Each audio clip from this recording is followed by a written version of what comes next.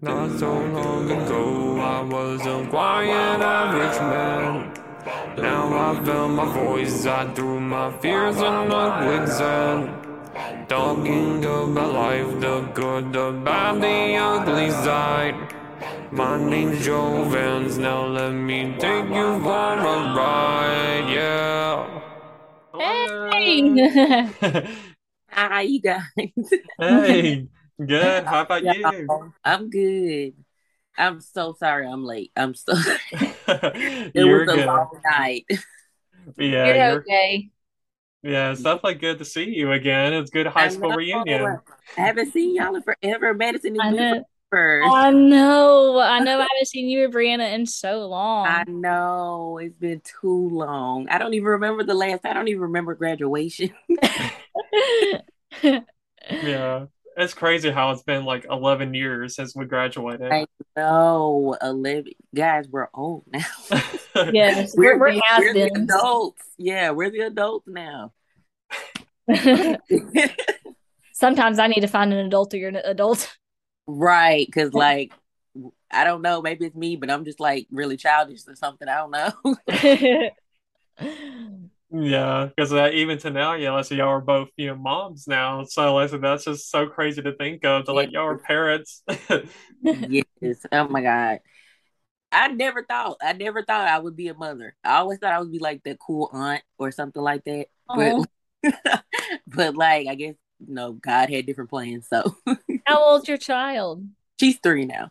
Oh, Yeah, she's a big girl. She's like very, very tall for her age. And it's not because of me, because I've been the same height since like 8th grade or something like that. So it's gotta be her dad. It's gotta be. Like his whole entire family is like above 6 feet. I think one of his brothers is like 6'8" or something like that. wow. Yeah. So the doctor's like, well, she's gonna be really, really tall. And I'm like, well, we'll get her in a basketball or something. We'll do Yeah. something.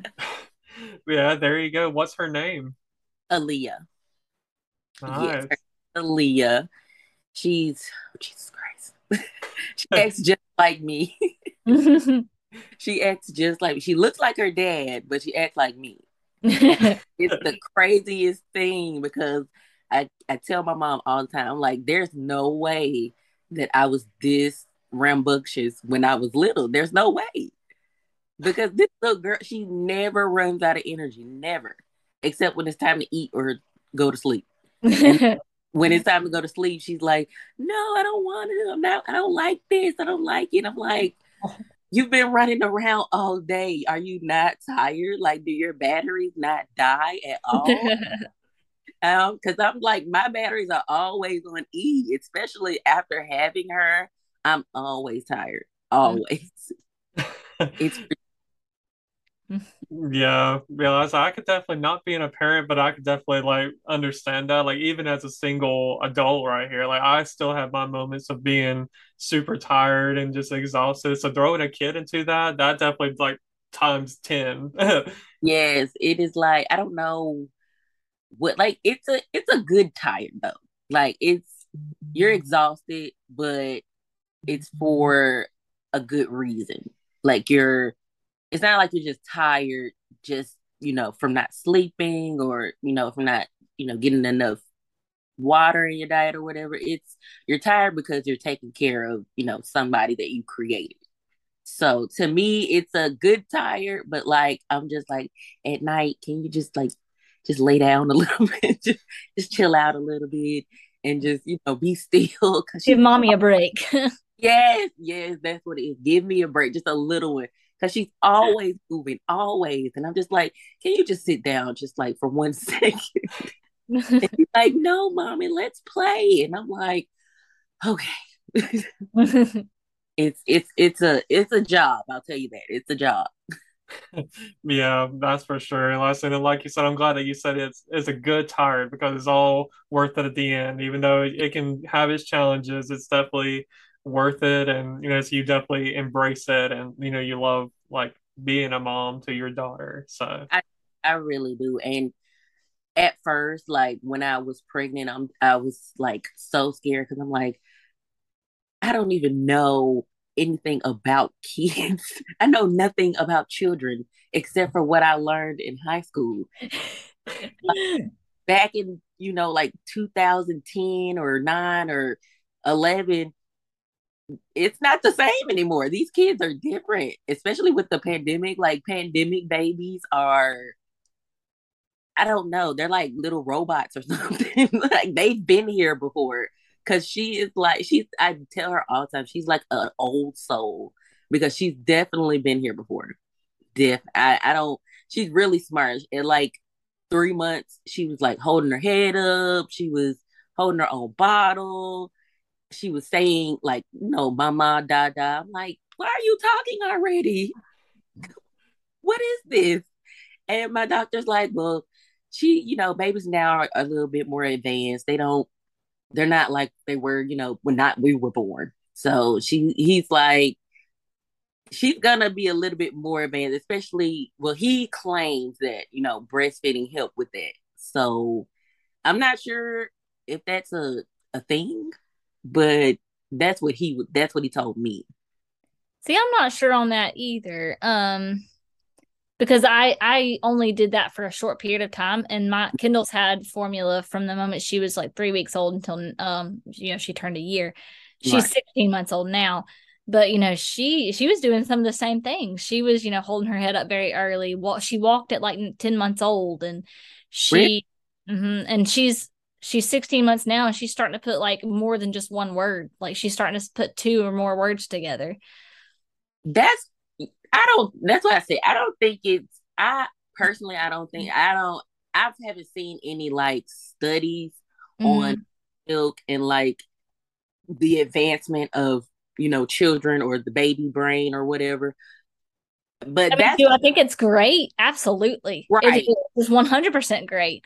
But I don't think, as far as like, brain development, I think its formula is just as good. I honestly I believe that too. I don't think that breast milk, especially like because you have mothers who, I don't know if I can say this on your show, Joel, but like who do like drugs and stuff and will still, breastfeed their children. And then like, would that mean that because you have those drugs in your system and you're giving them to their baby, would that mean that your breast milk would cause like some type of neurological problem with your child, or would it stunt like their brain development or like their growth period? Like I don't I can't really say that breast milk has helped her advance more. I just think like from the time she was in my belly, I was, just letting her listen to all kinds of music. I was, saying words to her. And Mm. people say that babies can't like really make out words in the womb. But like she was saying, like the words I was saying to her while she was there, she started saying those first. So I'm like, either she heard me or she's just like really, really smart and can read minds or something. Because words already, if I haven't said them to her since she's been, out here, like in the world. So I don't think there's a link. I personally don't think there's a link between breast milk and, you know, brain development. They say it is. I don't see how, but I mean, I'm no doctor, so I don't know. Yeah. Just go with what they tell me. I'm like, okay, if you say so, sir, that's fine.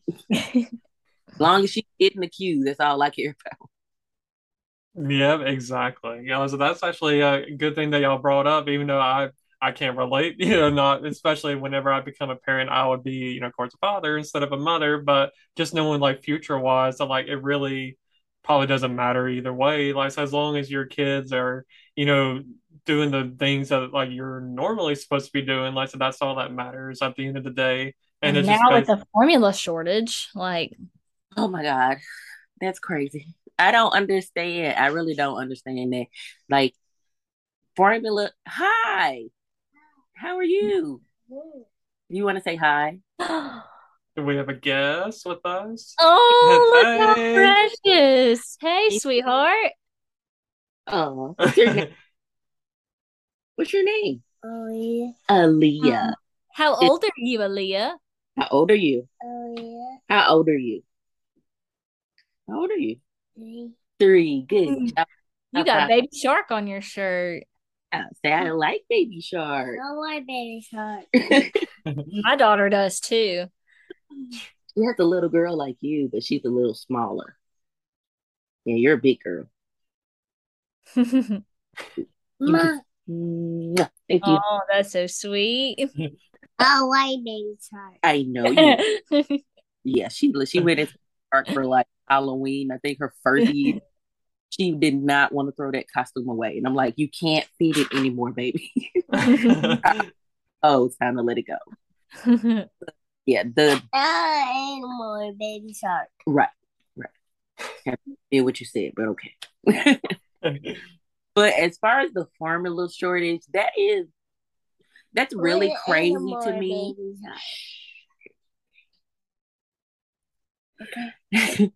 The formula shortage is crazy to me because formula is man-made, and I'm not really understanding how something that you guys created is all of a sudden running low. Like, where are we not? Are y'all not like making it? Are y'all destroying the facilities that are being that are producing this stuff? How is there not enough milk to feed the children that you guys want so desperately to be brought into the world? That's crazy to me. I don't understand. And then you have the people who say, well, just breastfeed. But it's not really that easy. Like, it's hard. It really is. And then you have these conditions where some mothers just cannot make breast milk. They just cannot. Their bodies won't allow it. And they don't know why. They don't know. They can give you something that might work. But right. Animal Baby Shark. Right. I understand. I don't understand. Oh, you don't understand. Okay. But they're like, it's not as easy. People think that you could just be like, they say that you can just breastfeed, and it's really not that easy because to some people it's really painful. You have like where the baby won't latch, they just won't. Because at first she latched for like the very first time she latched for like maybe like 45 minutes on one, and then maybe like 5 or 10 minutes on the other. But after that, she would not latch anymore. Like she just would not latch, and it was hurtful to me because I'm like, why don't you want my milk? And the doctor's like, oh, she's new and she's tired. She's had a rough day, and I'm like, she's had a rough day. You're so funny. I'm funny. Oh, thank you. So, Adrian, I don't know about you, but I actually ended up having, like, after I had Kendall, I ended up having postpartum depression. And so my daughter ended up in the NICU right after she was born. She was only there for like 5 days or 4 days. But for me, when I had the postpartum, it was really difficult because my baby was in the NICU. I'm in my room. Yes, my husband's in there with me, but like I'm having to do this, and like my baby's not here, and I don't want to just sit there and pump in my room by myself. That's depressing. I already have postpartum depression, so pumping in my room by myself is depressing. I just want to go see my baby, and that's all I want to do. So, I pumped a little bit in the hospital, but not as much as they were telling me I should do. And then when we got home, I started pumping more.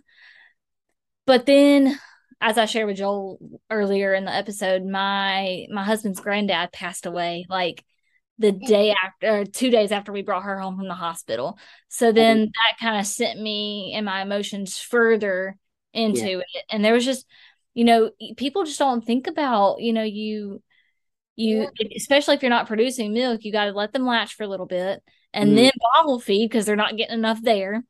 And then after they bottle feed, then you gotta, pump after that. And then you gotta wash your pump parts, you gotta wash the bottles, and then repeat. It's exhausting. It is exhausting. And our experience was definitely similar. When I had my daughter, she was born a month and a half early. I had to be induced. Not sure why. The doctors still, even to this day, I still don't know why she had to be born early. But around I see God. Right. Can you go in there with TT real quick? I don't know. You don't know? Can you go play with your toys? Yeah. Okay, thank you. I like to play with my toys. Right. But she was born she was supposed to be born in April, the end of April, but I had her at the end of August. I mean, not August, March. And she was I'm sorry guys. Hold on one second. And you're good. Ducky. But I had to be induced. And then during the whole laboring process, I was in labor for 24 hours straight. And I had in my mind that I was going to do this with no payments. I'm like, I can do this. I can do this. And then like the next morning, because I had to be induced overnight. The next morning, my cervix still hadn't opened, nothing progressed, nothing. And there's like, okay, we're gonna have to give you Pitocin to, start your contraction. Mm-hmm.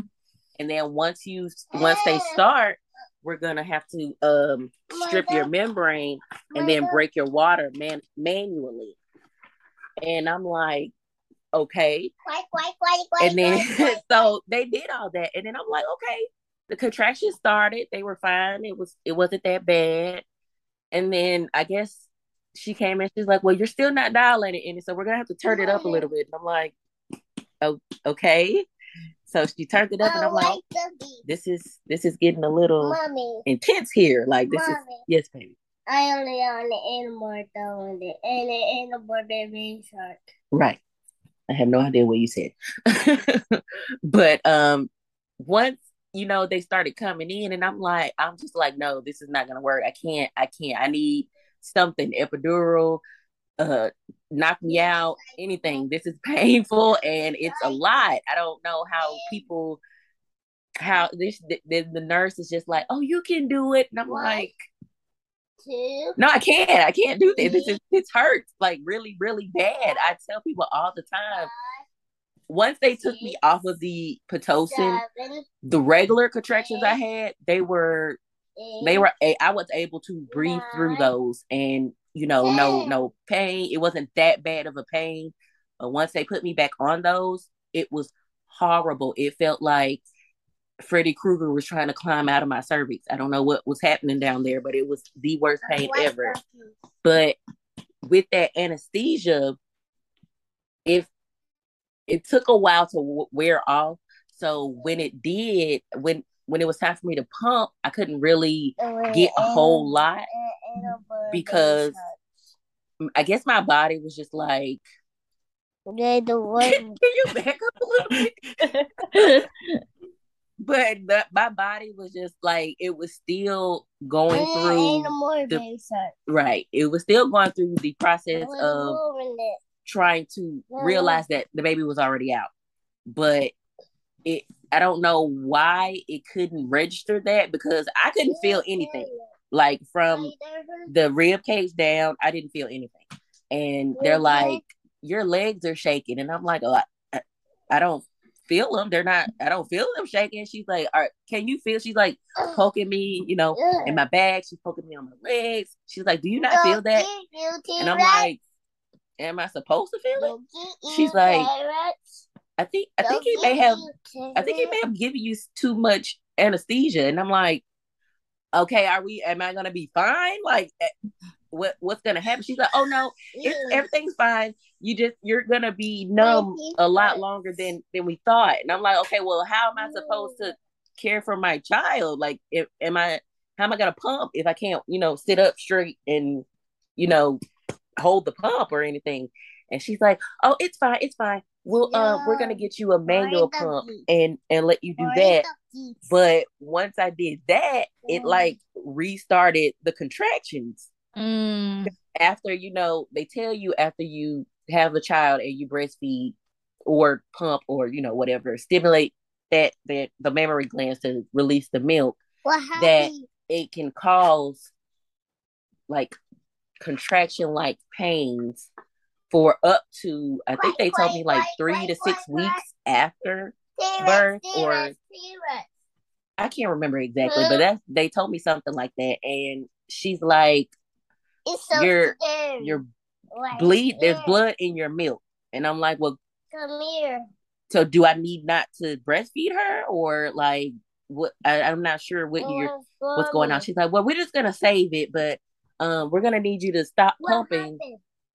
And I'm like, well, aren't I gonna get engorged and things like that? She's like, well, it won't be that long. And I'm just like, wait a minute, I don't know what kind of hospital is this? Like, what's going on? And they're just like, oh, we never had this happen before. And I'm just like, what's you people like, what's going on here? Like, my team was in shambles over, yes, baby, we're talking about your hospital visit when you were born. Yeah. And she had to be in the NICU also, but she was in there a lot longer than your daughter. I think she was in there for like 6 or 7 weeks. I mean, not weeks, 7 days. She was in there for like 6 or 7 days. And they told me it was because her bilirubin level was like really, really low. And she literally slept all the time. Like the entire time she came out, when she was breastfeeding the first time, she was asleep. When they cleaned her off, she was asleep. When she came out, she was awake, but like she didn't make any noise. And I'm like, is she all right? I don't hear anything. Like, she's not crying. And they're like, she's looking around. We see her eyes, but she's not. I'm like, well, can y'all make her cry? Because I don't. The silence is killing me. And they're like, okay, we're gonna give her a little prick on her foot to see if she cries. And she did not cry. And I'm like, is she, can she breathe? Are y'all like suctioning out her throat and her mouth and stuff? And they're like, we're gonna just give her, do we have your permission to give her a little pat on the butt? And I'm like, do whatever you gotta do to just, so she can cry. I need to hear her. And once they did that, she let out this blood curdling cry, and I was just like, music to my ears, because I was like, oh my God, there's something wrong with my child. But she was really tired after that. She was in the NICU. They had her under this bright light, and they had her eyes covered, and it just made me so sad because she was so tiny. She was big enough to make the cutoff to go home, but they were like, she's too tired to just have been born. They're like, her bilirubin levels are low. She doesn't want to latch onto you. She doesn't want to latch onto the bottle. Then she won't eat the formula. And I'm just like, so they kept her in there for like, 6 or 7 days. And I'm just like, this is the worst, like, labor experience ever. Like, I'm in here. Of course, her father was there, but not like you. We weren't married. We weren't married. We were in a relationship at the time, but he wasn't. He was there, but he wasn't there. Like, he was physically there, but he wasn't like present, as in like helping or encouraging or things like that. And I'm sorry you had to go through that. Thank you, but honestly, it wasn't that bad for me, because I was already mentally checked out of that relationship. So I honestly didn't care whether he was there or not. But it would have been nice to have him make more of an effort, to be more helpful. Especially when you have like nurses who don't know you saying like, sir, do you want to hold your baby? Like, you don't want to do skin to skin? Are you not gonna feed the baby? She's not latching onto her breast, so you can feed her with the breast milk in the bottle. And they're just telling him like stuff he needs to do, And then he's looking at me like, why are you letting them tell me this? And I'm like, well, I can't do anything. I just had to push a whole human out. Like, yes, baby. In hospital. Yeah, we're talking about the hospital you were in. But I think it definitely I definitely had postpartum depression. It was Mom. Yes, darling. Ain't no more baby sharks. Okay, can I talk to them real quick? No. And then what? I should have just said no. She's really rude, you guys. She's really rude. It was postpartum depression is the worst. I think, especially when you have to do it alone.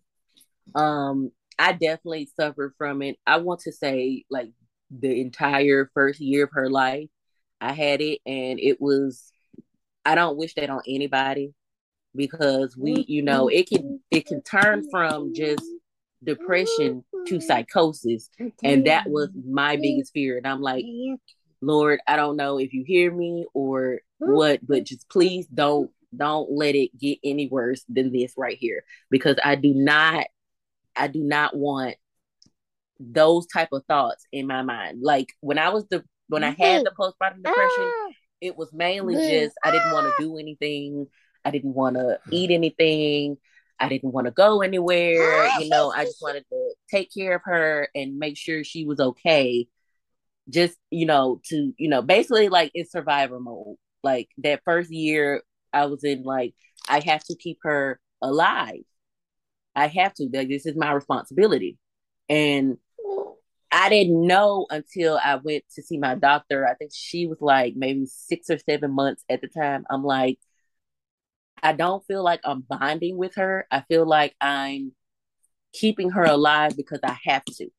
And he's like, you sound like you're going through postpartum depression. And if you are, you need to tell me, if you're having, suicidal thoughts or if you're having thoughts of harming her. And I'm like, no, it's nothing like that. It's just, I don't want to get out of bed. No. Like getting out of the bed is just a real chore for me now. I don't want to move. I don't want to eat. The only thing I'm able to do is pump and, change her when she needs to be changed. And at the time I was going through it for her the first 6 months.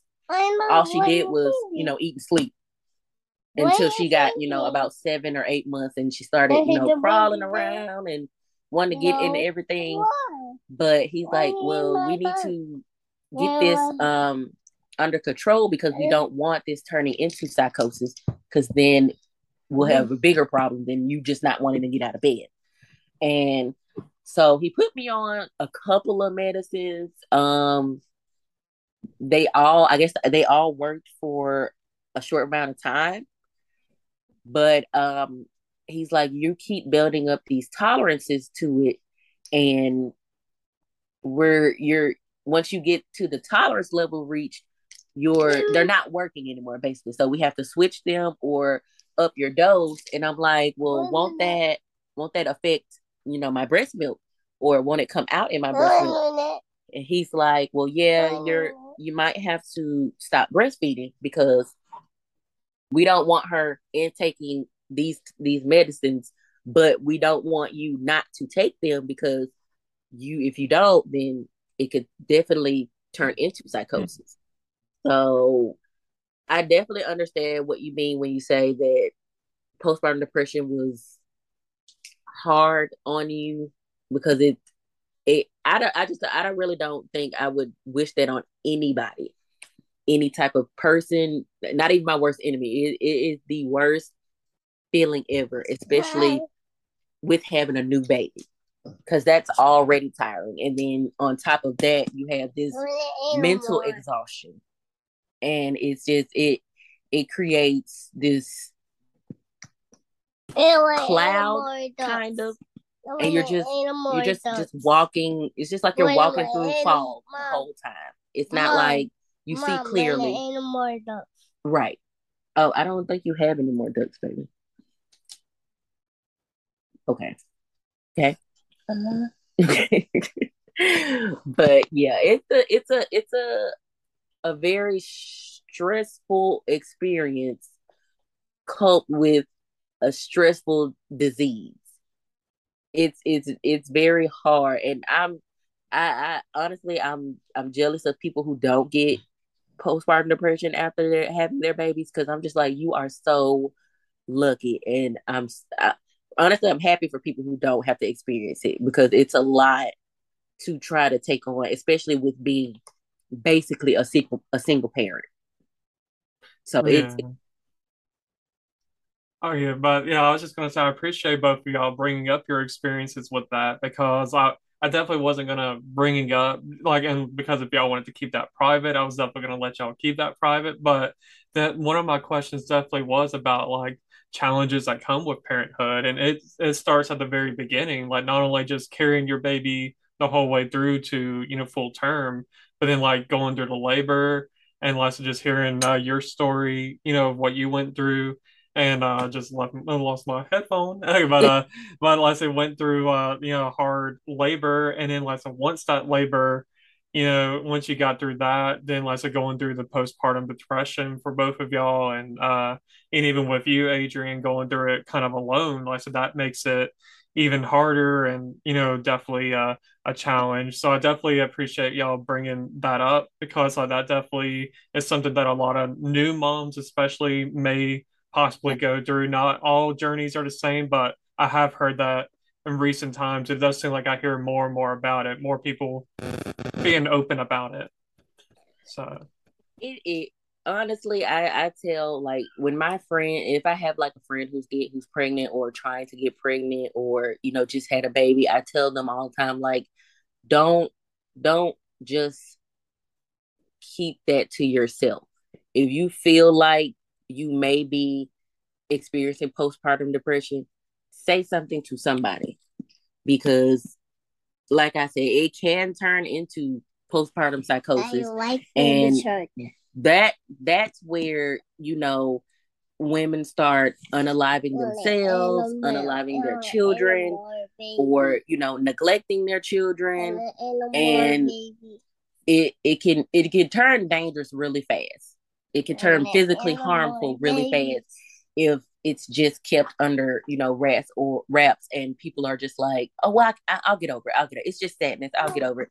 It's not just sadness. It doesn't just go away.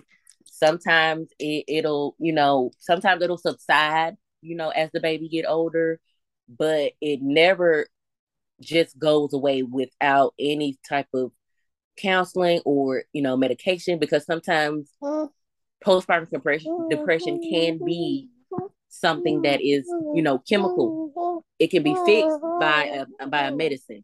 Yeah, But I had to take Lexapro until I could get over it. right, I think I know one of them was like Zoloft, Mm-hmm. and that one helped a little bit once they got it to a higher dose. It helped, but the other ones that he had me trying, I'm just like, I don't feel any different. I'm not sure if I'm not taking them right, or if the strength isn't strong enough, but I just don't see them working. That's why I tell all my friends, like, if you plan on having a kid, and you start to feel like you're spiraling, or you're just sad all the time after you've had your child, call me.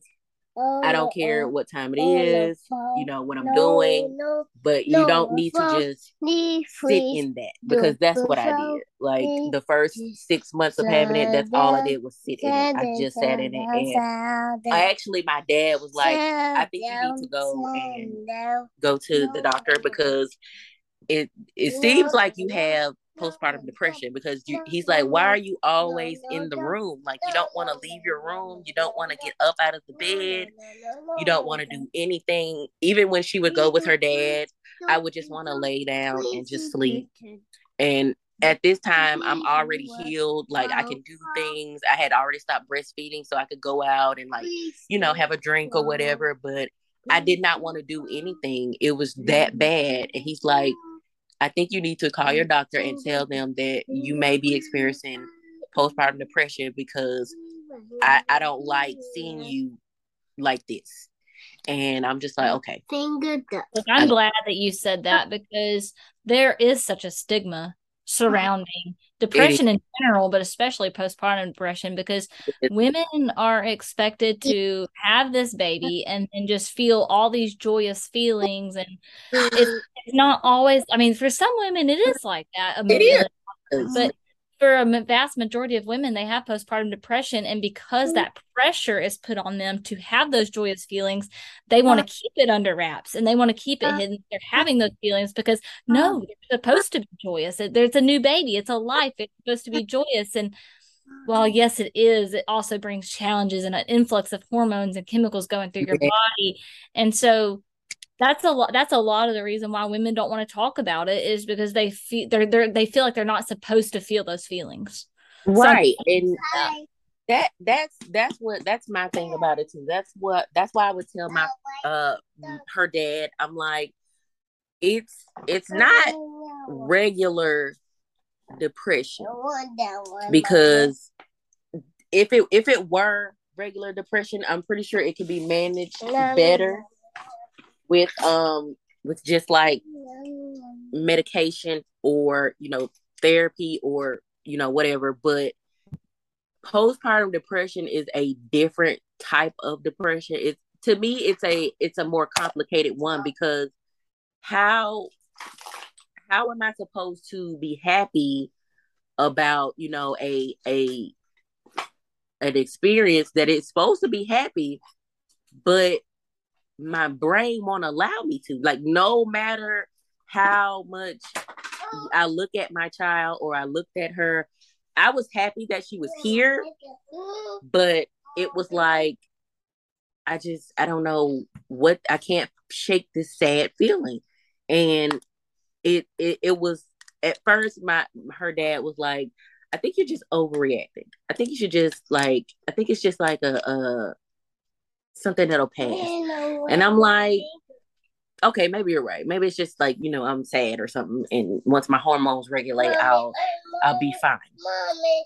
Yes. Mommy. You okay? You're okay. Pick your toys up. But I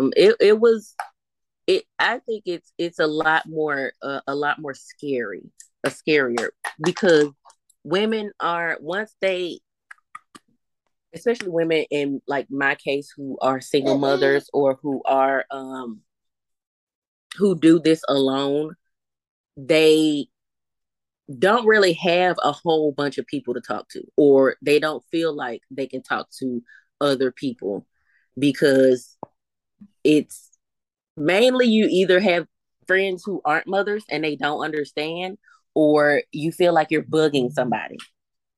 And that was one of my concerns. I didn't want to bug anybody with what I thought was like just random thoughts, because I'm like, I should be why am I not happy? Like, what's wrong? I really thought I was a bad mother. I'm like, I don't deserve this child. Like, I don't think I'm supposed to feel like this. And the doctor's like, it's normal.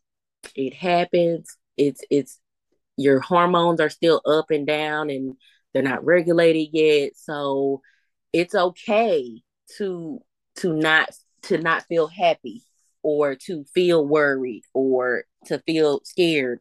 And he's like, it's when you stop feeling those things is when I get scared. When you stop worrying about if she's okay, or when you stop caring about if she's okay, that's when it becomes my problem, because we don't want you to get to that point. That means it's gone from just, depression to psychosis, and it can go from not caring, about her welfare to you doing something harmful to her. And we don't want that. And I'm like, well, I don't care how depressed I am. I would never harm my child. I would check myself into a crazy hospital before I before I do anything to my child. And that's just, I guess, mother instinct, or a decent human being, I guess. But like, I don't think necessarily, not all men, I don't think most men understand that postpartum is something that they can help with as well.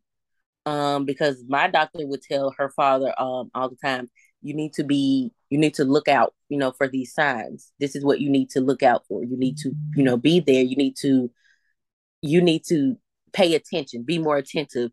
If you can, you get the baby when she's asleep. You get the baby, you go feed her, you change her diaper. The more you do that, the more it'll alleviate, pressure for her, and she can get better faster. And what's wrong? Oh, it's okay. You're all right. You're all right. High five. But he's telling him, you can be proactive in this time as well. It doesn't have to just be her, to come to you and say, hey, I don't feel, I'm not all right up here. And he's like, this is what you need to find. This is what you need to look out for, and what you need to tell her or tell me or anybody else, so we can get her some help. And he's just like, well, how am I supposed to, help her with that? And I'm just like, dude, he just told you what to do. I don't know. But I feel like a partner can play a bigger role in not necessarily, I guess, curing postpartum depression, but like recognizing the signs, relieving some of the duties of being a mother, especially a breastfeeding mother. If you're pumping, you can feed her, you get the bottle, you can change diapers, you can, hold her until she goes to sleep. You can rock her if she, cries in the middle of the night. Instead of waking me up, you get her and you try to, either she's hungry or she's wet. There's like no grand scheme of things where she's either sad or mad, or it's literally either she's hungry or she's wet, and now she wants to go back to sleep after you've done those things. So it's not like you have to be up the whole night with the baby. It's just little things that don't seem little to us because we're the ones doing it, but little things like changing a diaper, you feeding her, you getting up with her in the middle of the night, you taking on housework. Like it can alleviate a lot of the stress that comes along with postpartum depression, just by you wanting to, you taking on those small tasks while I, get through this, especially after I've just, had a whole human being ripped through my body. So it's like, if you can if you can do something that will help, it doesn't matter what, anything, just to relieve that stress, that pressure. I think partners can be more active in, helping with postpartum depression. I'm actually glad you brought that up because, like, especially me not being a father yet, and if I ever have to go through a situation where my future wife, we may have a child and she may go through something like that, that's actually some really good advice for new parents, for me to go through to, like, in a way support her, like get things done around the house, make it as easier, make it easier for her to just to just get through these kind of moments, hard moments. So I'm glad that you brought that up because I actually was like my last question on like what is some big like pieces of advice that you could give to new parents, and especially with becoming a new parent, like for both of y'all, like postpartum depression was like a huge challenge for y'all. And last thing I know, with Madison, you have your husband, and with Adrian, I know you were kind of doing it alone. But like I said, just knowing the importance of having somebody there, a support system, whether it's your spouse or family member or anybody like that, is definitely very important to have because it's like you definitely like you have to face those battles like emotionally alone, but then by having that support system behind you, knowing that like so that they're gonna help take care of the things around you and your surroundings and all. And also it's good that that you've even told your friends that like if you're pregnant or if you're going to go through postpartum, if you feel like you're going to go through postpartum depression, like reach out to me. Because like I said, sometimes people can may almost feel like they're being a burden to somebody else that the may not have gone through that. So listen, I'm glad that from your personal experience that you want to be a help to those that have gone through that. And let's appreciate so much for both of y'all bringing these two things up and these big things up, because it's a definitely the challenge itself is just there right at the beginning. Unless it's I appreciate that. It really is. And another thing about, I don't know if Madison ever went through this, but I did. I had antepartum depression, which is depression while pregnant. Oh, that sounds terrible. Yes, it was. I don't, to me, I say this and I don't mean it like pregnancy is a bad thing, but I say all the time, I will never have another child because my experience with labor, my experience with pregnancy, my experience, just being a single mother has been not necessarily the worst. It's just been really, really, really hard because going through antepartum depression, which I didn't even know was a thing until I was like maybe like 6 or 7 months pregnant. And I had this nurse who would come out and she would like check on me every week or so. And I'm telling her like I cry a lot. I'm crying a lot. And it's not necessarily somebody's done something to me or It's not the typical pregnancy hormone. It's not. I'm telling her, I'm like, I don't know what it is, but I cannot, like, I'm crying a lot and I can't seem to figure out why. And she's like, well, have you ever heard of antepartum depression? And I'm like, no, I don't. I know what anti means. I know that's, like before or, current. And I'm like, is that like, I mean, because I have depression anyway. Is that what that is? And she's like, no, it's not really talked about a lot, but it happens more than people think. A lot of women are depressed, even women who don't usually suffer from depression. A lot of women are depressed while they're pregnant, and they think that it's just some sadness that'll go away, or something that can be treated. And she's like, it's not that easy to get rid of. I see, because she had, it's empty, baby. She had a client who was going through the same thing, and she didn't know about it until the girl had unalived herself while she was pregnant. And she said that her mom had told her that she had been crying a lot. She didn't know why. She wasn't really taking care of herself as far as hygiene and things. So she just thought that maybe it was because of her I guess her relationship at the time or something, and she just didn't know. So she was like, I'm glad you said something, because I don't think I could have taken another death like that. And I'm telling her, well, I don't think it was that bad to where I would contemplate that type of drastic reaction. But I do understand how women who are pregnant and they do unalive themselves, I understand how it can get to that point, because it's not like regular depression. Antepartum depression is not like regular depression. It's a little bit worse, but not as worse as like postpartum or postpartum psychosis. It's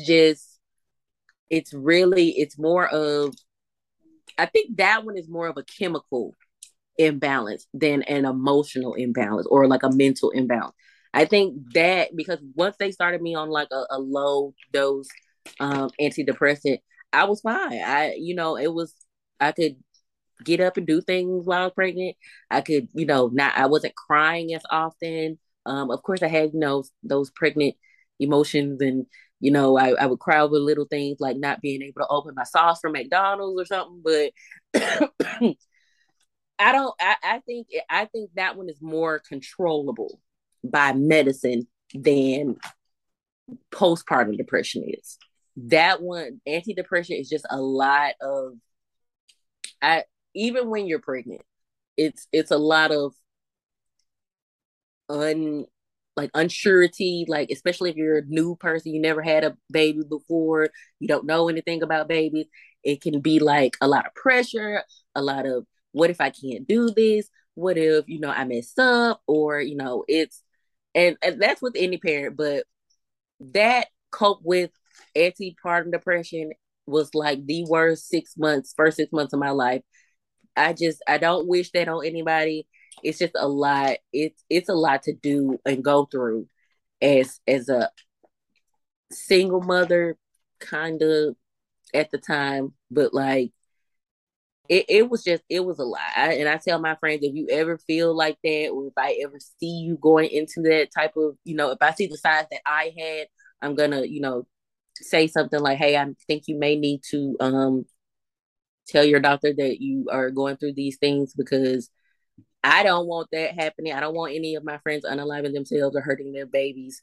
I don't want them, just wallowing in sadness for 10 months. It's already stressful on your body. You don't need it to be stressful on your mind as well. It's one of them has to be a balance. One of them has to be, like, you have to be in a good headspace if you're going to be pregnant. You're already going through a lot of bodily changes, physical changes, going through a lot of emotional changes, because your hormones again are up and down. But you don't need all of that cope with any part of depression, postpartum depression, any type of depression. It's all I tell that you have to say something. You have to. You can't just think you're a burden, because I know the feeling. You're not a burden. If you are, if you feel like you can't do this, and you feel like you're getting to the point where you want to not do this anymore, let me know, or let your doctor know, anybody know, because we don't need you hurting yourself or hurting your baby because of something that can be fixed with just one pill. To me.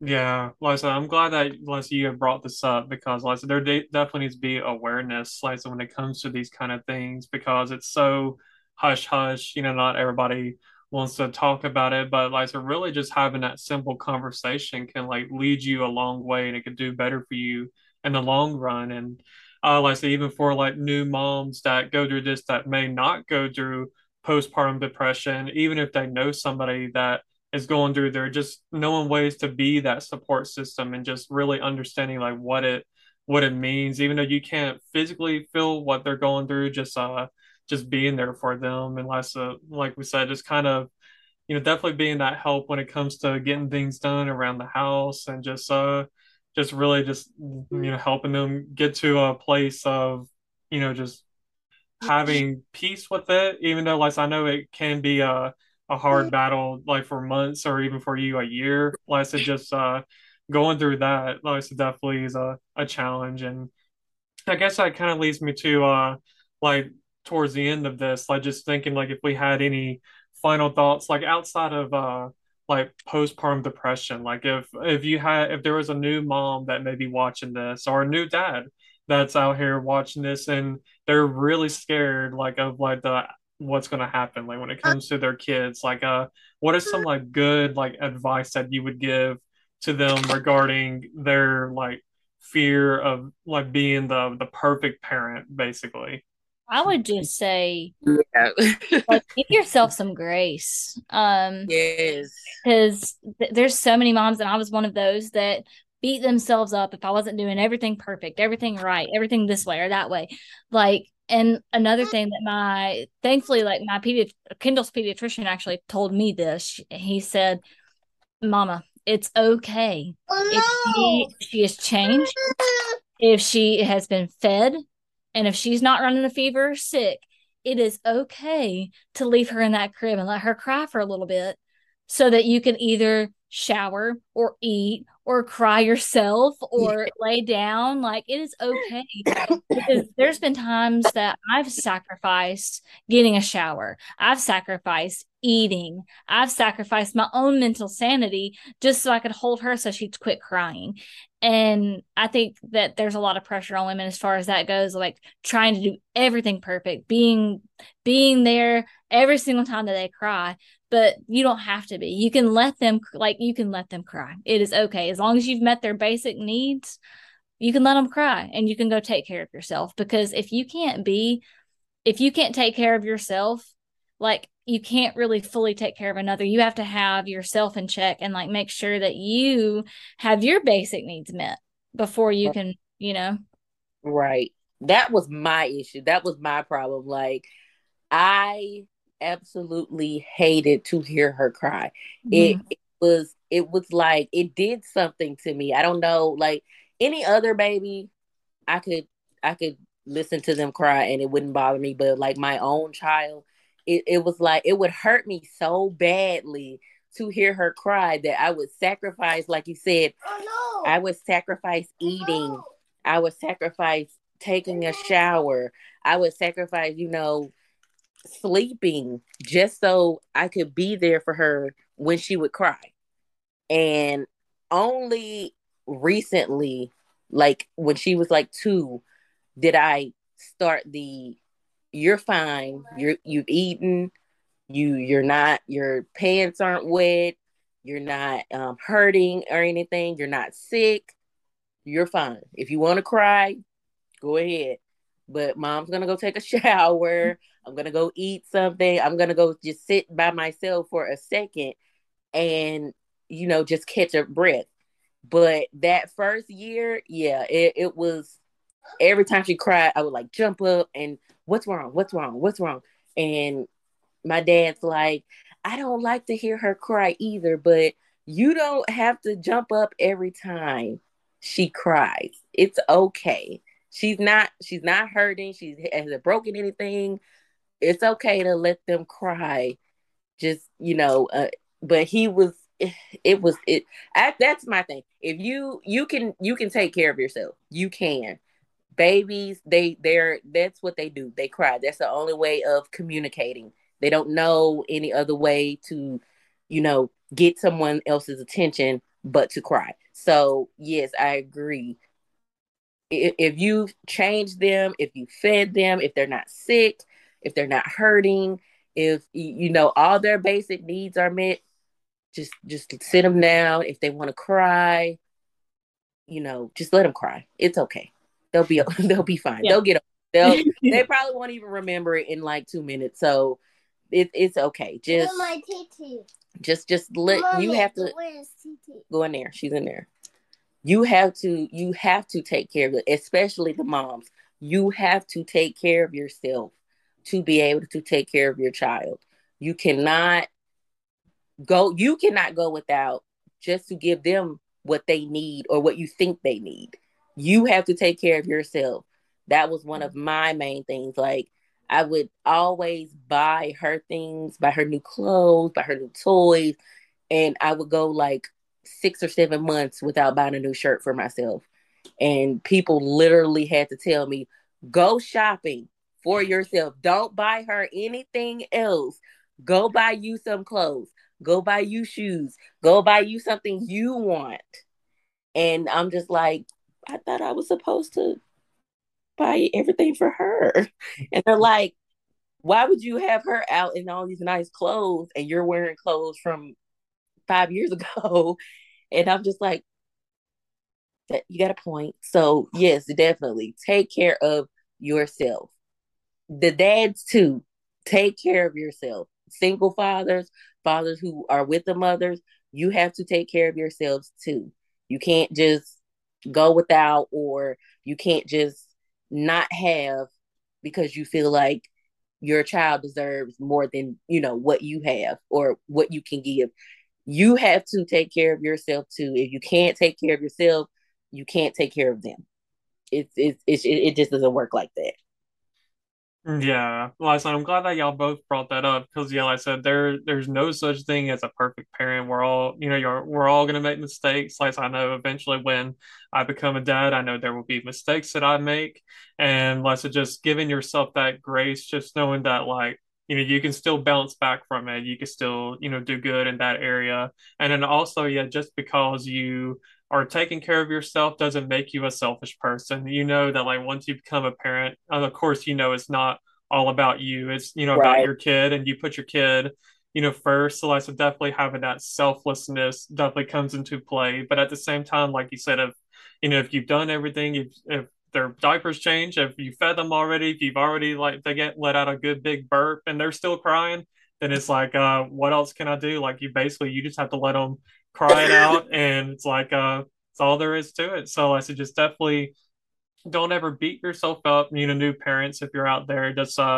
know that like it's a like Madison said earlier, it's definitely a learning experience. Even when her kid may become older, like so you're gonna still learn things. I'm sure my mom, my dad still learn things even to this day, and I'm 29 years old right here. Like, and I'm sure they're still learning, new things, even about like their grandkids and stuff like that. So just last year, just definitely don't beat yourself up, give yourself some grace and just know that you're being the best parent that you can be. And as long as you're providing for them, what the needs that they need, and as long as you're showing them that love and compassion, and as long as you're showing yourself that love and compassion as well, that's definitely going to, you're doing a good job. And yes, you're definitely, you're going to go a long way with this, and that's you're going to be just fine. So, Yeah.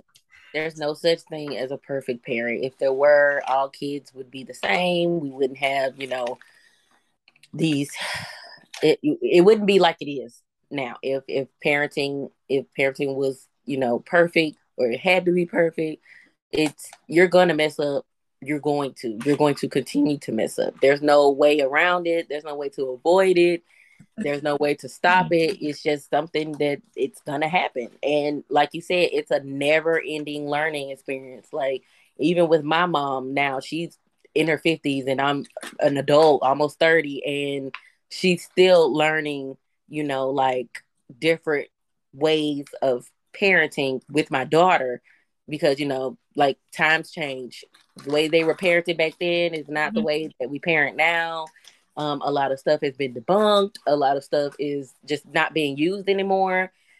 And there's just no correct way to parent. Like as long as you are not hurting your child, as long as you are not abusing your child, as long as you are not mentally abusing your child or allowing people to do that, you're doing the best you can. Like don't just think that I have to do it this way or my child's going to turn out bad or I'm going to be looked at as a bad parent because I mean, I'm pretty sure all of our parents have done things, with us growing up that they just wish they hadn't done or they wish they knew now they knew then what they know now. So like there's no way to just be this perfect, straightforward parent. You're going to hit bumps, you're going to, mess up.